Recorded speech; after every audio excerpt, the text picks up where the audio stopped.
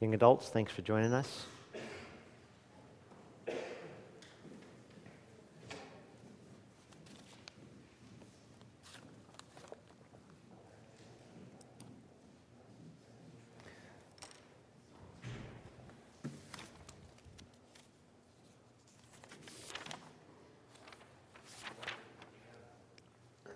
Welcome.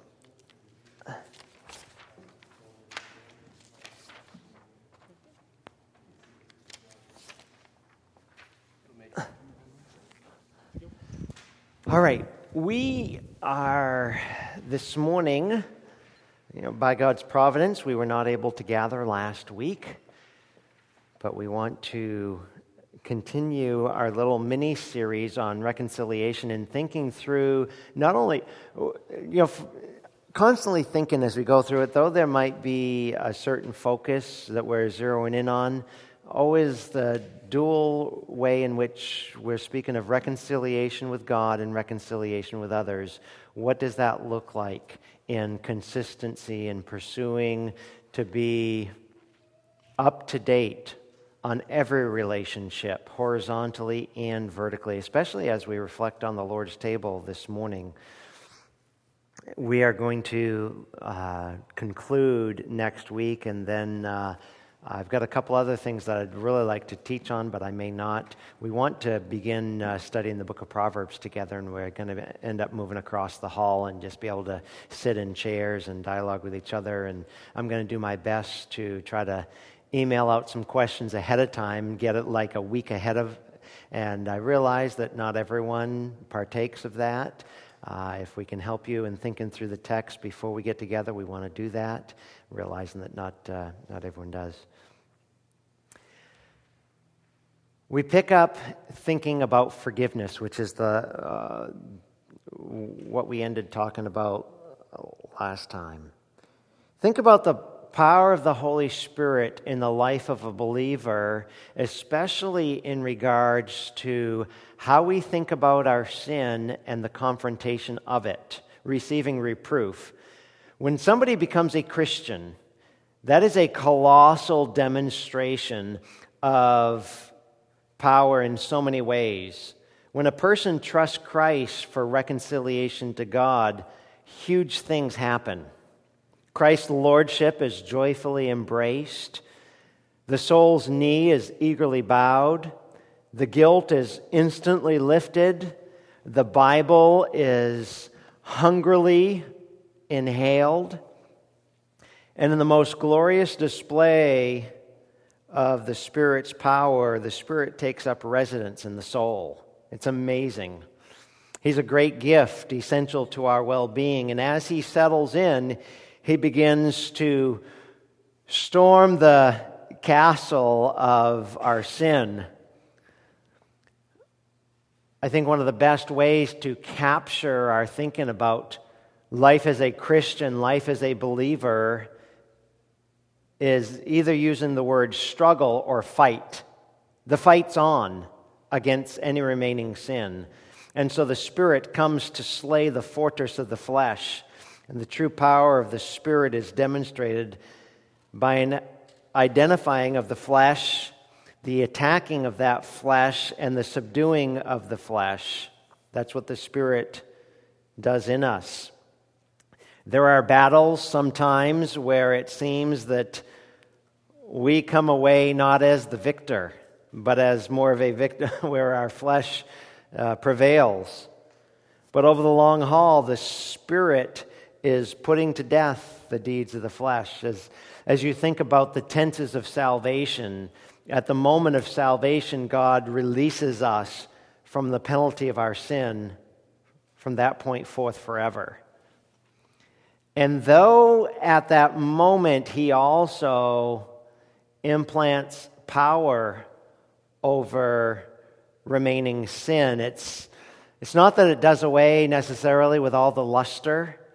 When I think of James 1, where James talks about the process of us going into sin, where Satan, the terminology James uses is from hunting and fishing.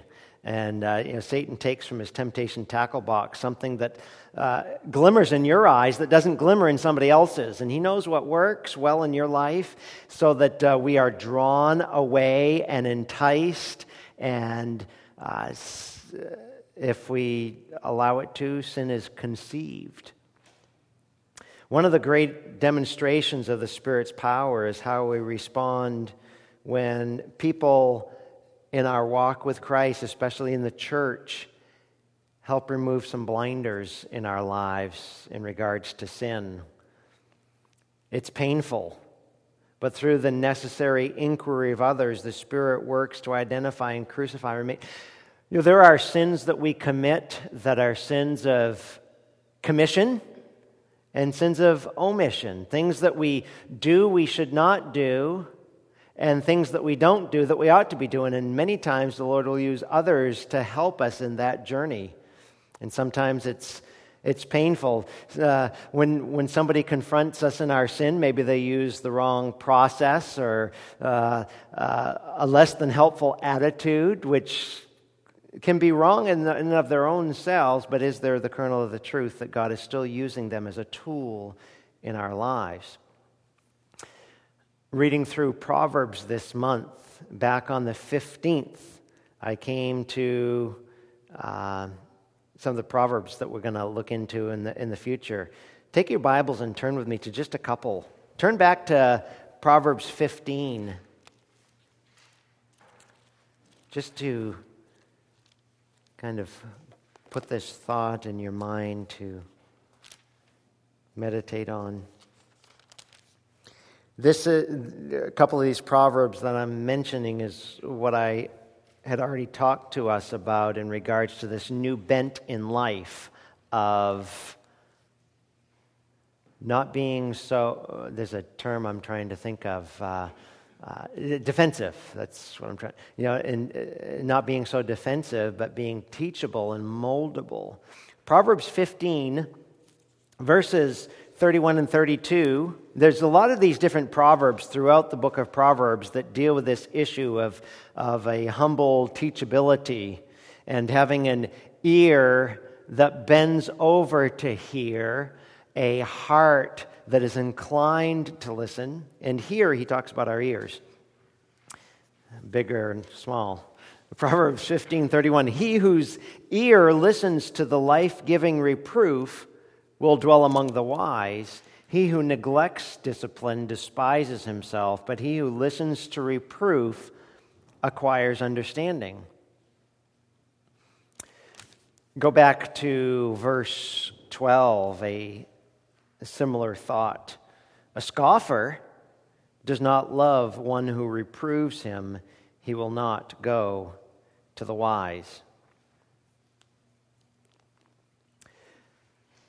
So if we are somebody who cannot have our sin confronted and can't respond in genuine humility to confrontation, it is a potential sign, and I'm using those two words intentionally when I say potential sign. They could be a potential sign that we do not have the Holy Spirit. I did not say that when somebody is stiff-necked, you say, well, you're not a Christian. There's a far cry from that, and considering, well, do I have the gospel graces that the Bible said would be resident in my life? So I'm not saying that a person is not a Christian if they struggle to respond humbly to confronted sin at times.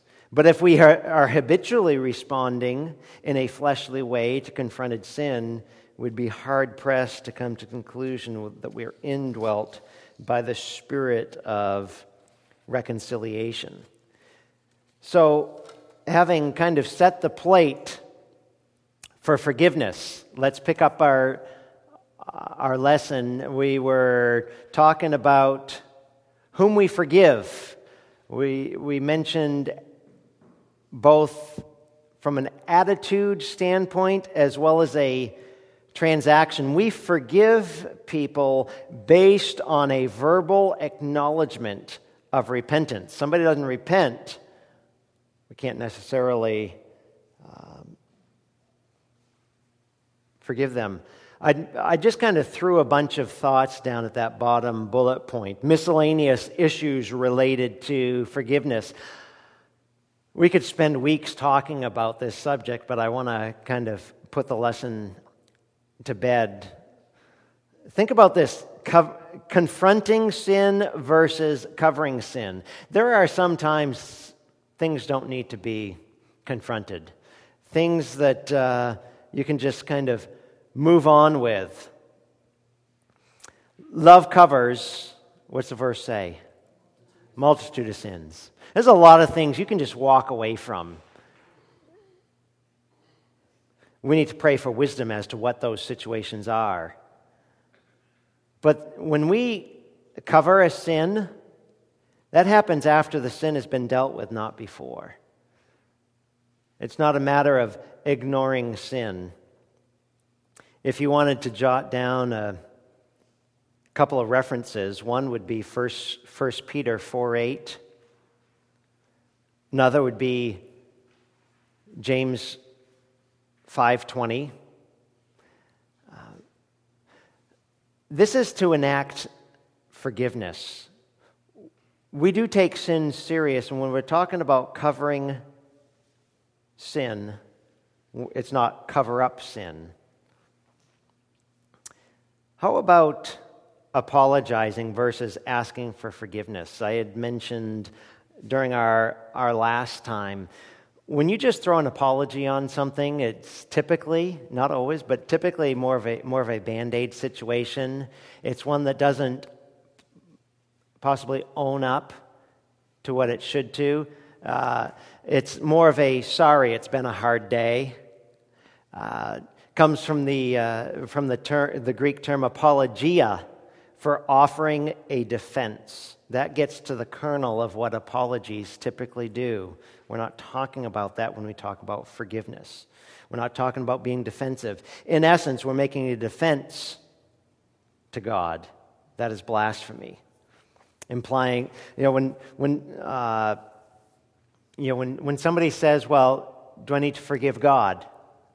What would we call that? Blasphemy. Implying God sinned. God doesn't make mistakes. He didn't start with you. How about forgiving unbelievers? Does an unbeliever comprehend sin? They do not understand sin. So there can't be that forgiveness. If somebody is dead and depraved with no ability to respond righteously to God, you need to press the real issue, because there's a deeper issue than the need for forgiveness from you. They need forgiveness from God. There's the gospel issue. We have to address the issue of lostness. Maybe you come alongside the person, I'd really love to forgive you from my heart, but a far greater issue is your relationship to Jesus Christ. What about forgiving dead people? There's a lot of therapy involved today in forgiving dead people. Doesn't that smack of necromancy? And it doesn't really deal with reality. What can a dead person do? When I was talking to somebody this week, we were going through a lesson on salvation, and I said, okay, since in Ephesians 2 we're told that we were dead in our trespasses, we're dead people. I use the illustration that I typically use. I've done a lot of funerals, and nobody has ever sat up in their casket and responded saying, Pastor, I didn't like your funeral sermon. A dead person can't do anything. It's already been dealt with. You can only respond to Christ when you're alive. So go ahead, Janice.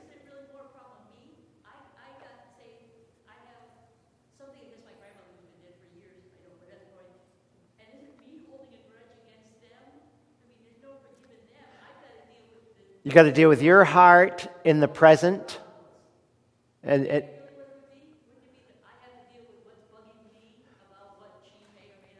Yes, I think it has to be dealt with today and move on. Change doesn't take place in the past; it always takes place in the present. I can't do anything. What I can do is confess my sins to God of the past and recognize them, making no excuse for it, that God, I was wrong. Like, suppose somebody proceeds with an unbiblical divorce and they come to faith in Christ, and they're tempted to live under the cloud for the next years of their lives of, I really screwed up. You can't do that. You can't live that way. You must deal biblically with life today in reality and move on. You cannot live under that black cloud of, I'm always going to be suffering from this unmet relationship. We must deal with it. And so if there's somebody that's dead, things are all taken care of. The judge of the earth has already accomplished justice, whether they're in heaven or in hell. So we don't have to deal. We don't have to live in the past. Or how about maybe this touches on that too, Janice, in regards to people talking about forgiving ourselves. I don't know as though that's necessarily a biblical concept either. When we sin, is sin something that's abstract or something that is reality? When we sin against somebody. We either sin against God or we sin against others. What's that? Yeah, even our sin against others is a sin, and David helps point that out for us. So we need to deal with biblical terminology. All of life through a biblical grid. Part of life is that we sin. We make mistakes. Matter of fact, it's not abnormal to us. It is normal for us to be wrong. We ought to assume that I am wrong, not that I am right, right? Ray?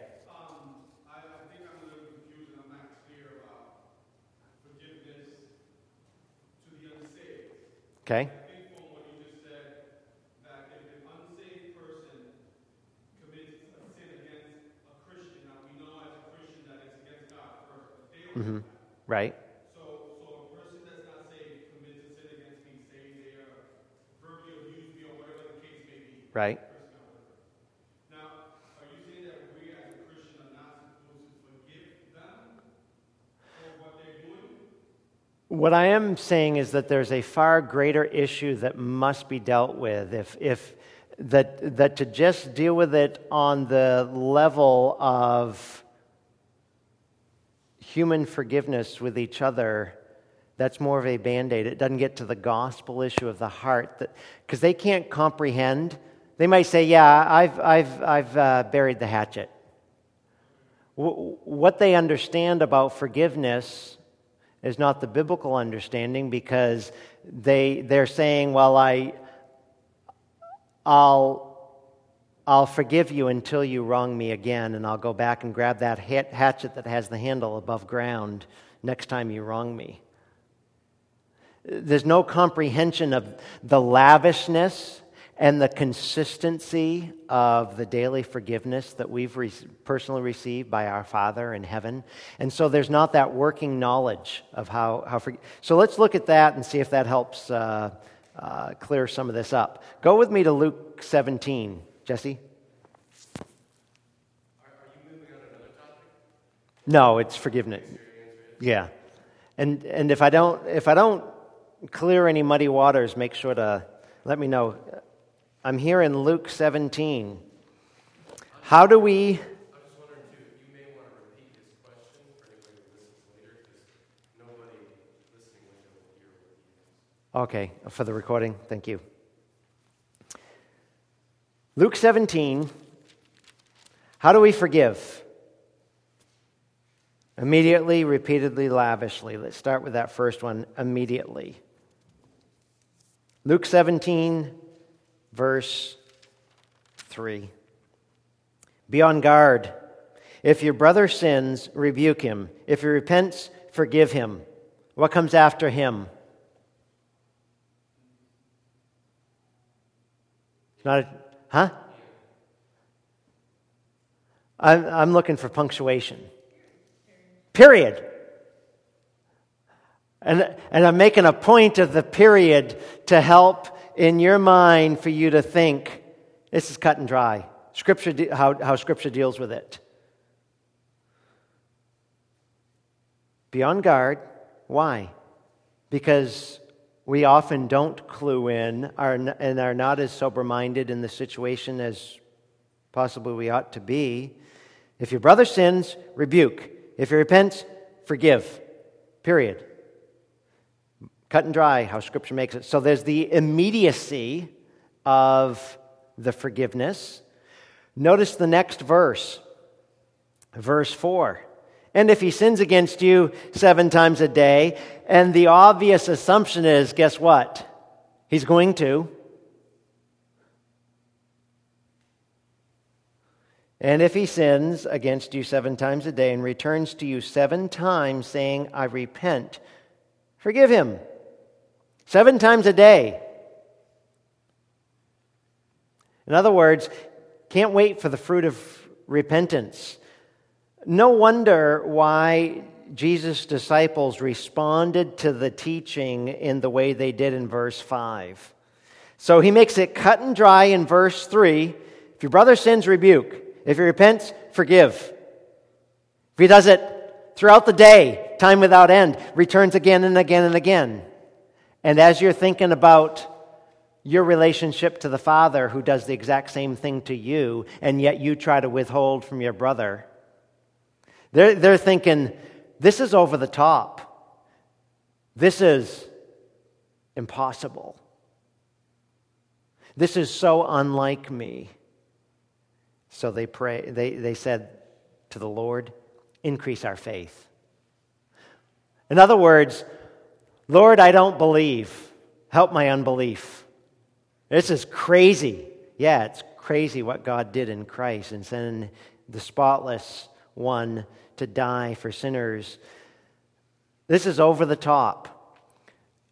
I think the problem is our view of self. When we deal with forgiveness, we treat forgiveness as a privilege, not a responsibility. That, I think, is wrong. That is unbiblical. Forgiveness is not a toy to be withheld at your whim or mine, to be used as a manipulative tool of our own sin. And I'll pause for the uncomfortable pause to think about. It's our duty. It's our obligation.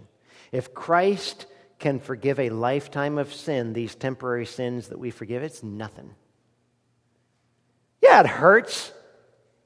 You know, you got a relationship with somebody and they blow it. Well, guess what? If they didn't blow it, you would. Or I would. This is part of living in a fallen world. That's why I wanted us to start 2015 off with just a fresh reflection on reconciliation, that I am guilty. And God gave me that tool of conscience to show me my guilt, that I might come and repent, and that we might have the kind of forgiveness that is immediate and repeated and lavish. Go with me to 2 Corinthians. You got the guy at First Baptist Church of Corinth who sinned so severely, and so you got the church discipline situation. Serious, weighty, heavy. In 2 Corinthians chapter 2, Paul talks about this reaffirmation of your love. When you're causing sorrow, and there's burden through the weight of dealing with sin, which is not pretty, it doesn't smell pretty, it's not fun. There's affliction from it, there's anguish of heart. Verse 5, 2 Corinthians 2:5. But if any has caused sorrow, He's caused sorrow not to me, but in some degree, in order not to say too much to all of you. Sufficient for such a one is this punishment which was inflicted by the majority, so that on the contrary you should rather forgive and comfort him. Otherwise, such a one might be overwhelmed by excessive sorrow. Wherefore, I urge you to reaffirm your love for him. When somebody indulges the flesh and they pursue sin for a season, and you go through the biblical process of restoration, calling for repentance, and he's loving his sin, and it finally gets to the final steps of church discipline where the guy is thrown out of the church. Heavy weight. The entire church has come after him, pleading, would you get right with God, get right with us? We want God's blessing in your life. We want to be restored to fellowship. And there's that weight that needs to be lifted at repentance. This lavish forgiveness. That's how our Father is, ready to forgive, abounding in loving kindness.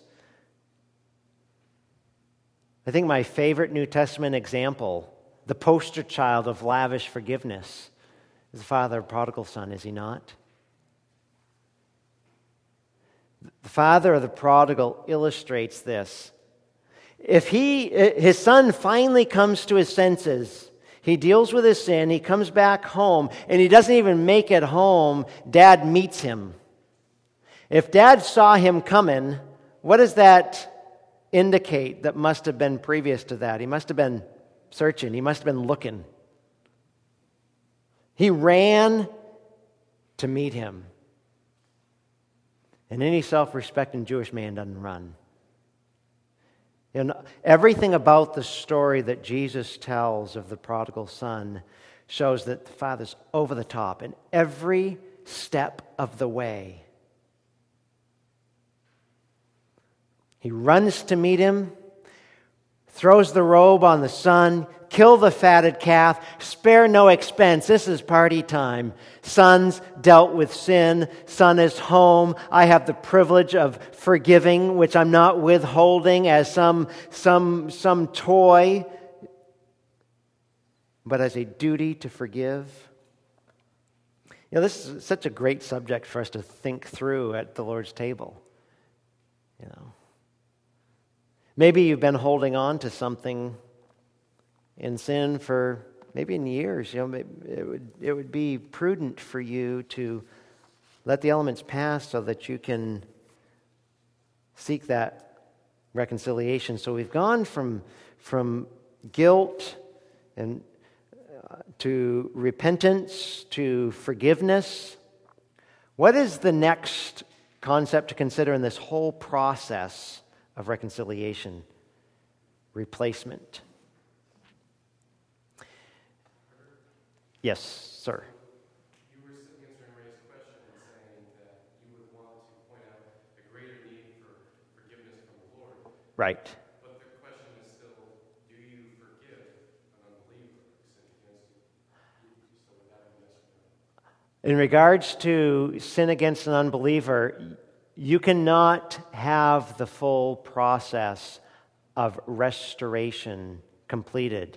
You put it in some of the terminology like what I used earlier, that I would love to forgive you, but your greatest need is to be forgiven by the Father, because they can't necessarily respond in the reception of that forgiveness, because they're still under the weight of guilt. They're not dealing with their sin. Right. And you can seek to forgive them for any wrong, because for you to hold a grudge would make their sin now your sin, because there is a harboring to any degree of hatred. Yeah, you might not castigate them or some nth degree, but there is still a level of, in your thought life, that you're at odds with them. You do, But your forgiveness does not elicit God's forgiveness, and that needs to, I think, be very clearly communicated. Any opportunity that God takes us through, if there is no luck and no chance, everything is divine providence. Even when there's relationship issues, God has just provided an opportunity for the gospel. And we don't want to miss it. We want to be sober-minded of how can we use this. And so, yes, you forgive them any animosity that you have had towards them, but they still stand guilty and condemned by God until they respond in faith and repentance. So that they not think, well, everything's just great, because everything's not great. You've got somebody who's a servant of God and somebody who's a servant of the devil. We've got two fathers. That's why, when we pray for friends with unequal yoke, we know exactly some of the things to pray for. It's like you got somebody that's been enlightened by the gospel and somebody that is living in darkness. That causes the tension. So always make it a gospel issue, not a me thing. And what's it for me to say to you, I forgive you? It's no big deal. My Father forgives me 7 times 7 a day.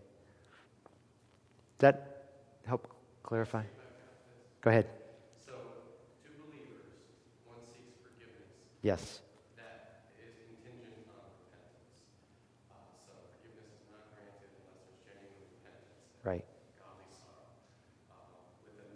Which, let me stop you at this to make sure I'm hearing. So, like, at that point, if in this account in Luke 17, Jesus says he returns to you 70 times 7, well, there's not even any time yet to validate, because a lot of times people want to be fruit inspectors of is there fruit of repentance? Well, I don't have time for that. One day, I don't know if they might not be repentant, but you have to respond when there's that interchange with them and they are coming to you in repentance for you to grant the forgiveness. So is that then like a love believes all things, like we take our brother or sister at their word, but if we see that really they're not repentant, then that's a time to go back and communicate with them that you have grave concern because they're living out a pattern that doesn't show the repentance. I haven't had another thought, but it just left me before. It needed to be said, but it...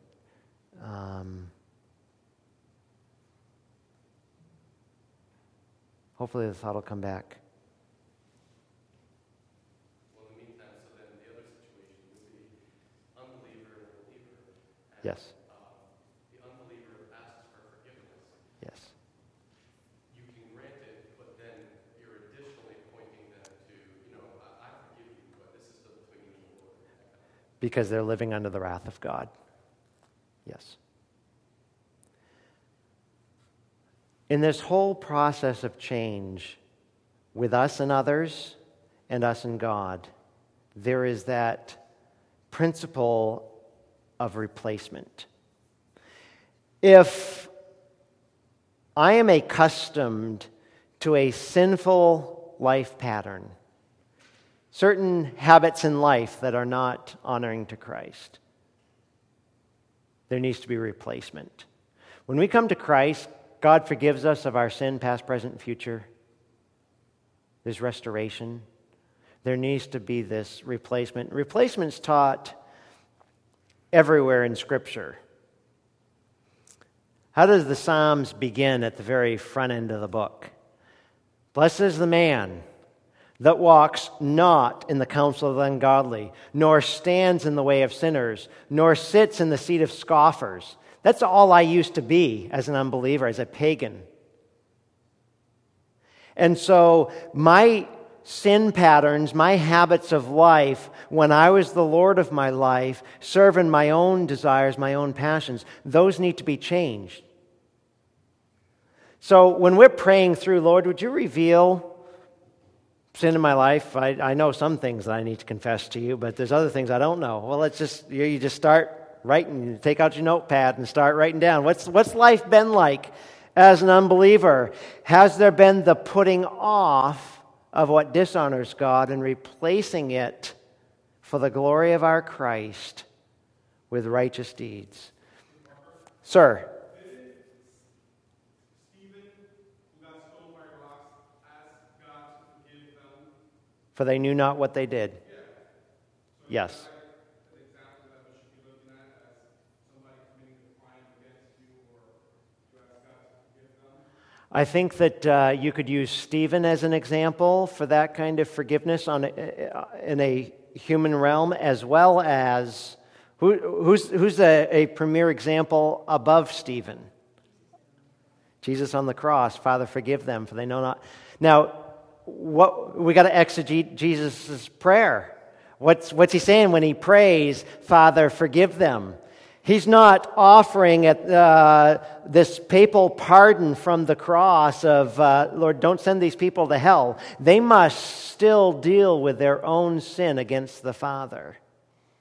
But Jesus wasn't holding anything, any of he had just gotten done with his experiences of the beard being plucked out and being spat upon and all these things that are taken on a relational front. Thank you for that example, Ray. So replacement, the concept of replacement must involve both a putting off and a putting on. We're talking about being serious-minded, a radical provision. Some have called this dehabituation and rehabituation. Old sinful patterns are replaced with new godly ones in order for the change to be pleasing to God and to last over time. What would this look like in the life of a believer as you are going through the Sermon on the Mount and Jesus teaching us how we deal with sin as a believer, sin as one who has been enlightened by the Spirit of God, who can actually think with a full deck because he's got the resident Holy Spirit. Jesus says, if your right eye offend you, what do? Pluck it out. Right hand offend you? Cut it off.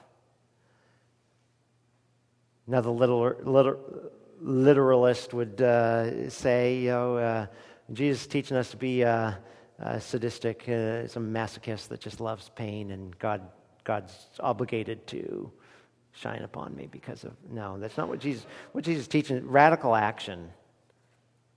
Take seriousness, our own old sinful patterns, and replace them with new ones. We're talking about mortification by the power of the Holy Spirit that is both passive and active. Putting to death the deeds of the flesh is passive as we are being acted upon by the Spirit of God, but also active in that we apply ourselves and all the spiritual graces and disciplines God's given us. This is a Philippians 2. Work out your salvation, for it's God which works in you. This dual role of the Spirit and us, a divine co-op. So, what are some characteristics of replacing so that, if before Christ we sinned, we loved to sin, make the relationship that much worse by compounding sin, well, we're not wanting to do that anymore. We're wanting to honor Christ, honor the Lord. And so what are some characteristics of replacement that we can honor the relationship we have with the Lord? First of all is breaking and establishing habits. I was reading from Dr. J. Adams in preparation for a class, and I thought this was helpful. I couldn't improve upon it, but he gives this scenario. Think with me as I share this with you. So, a way or a manner of life is a habitual way of living. God gave man a marvelous capacity that we call habit. We're creatures of habit. We create habits. And you want to see me sin? Mess with my habit. Your yesterday didn't go as planned, because when I lose structure, life just kind of falls apart. But Adams is dealing with this dehabituation. He says, whenever one does something long enough, it becomes a part of him. So when we're discipling others, when we offer counsel, we must remember that these people are fully endowed with this capacity. They have habits like we have habits. We all have habits. Sometimes we need to point out the dynamic of habit to those that we're discipling. When we do so, we need to stress the fact habits are hard to change. We don't necessarily like change. Change is hard. It's work. One person put it this way. They're dealing with Fred. Fred, let's take an example. Did you put your left or right shoe on first when you got up today?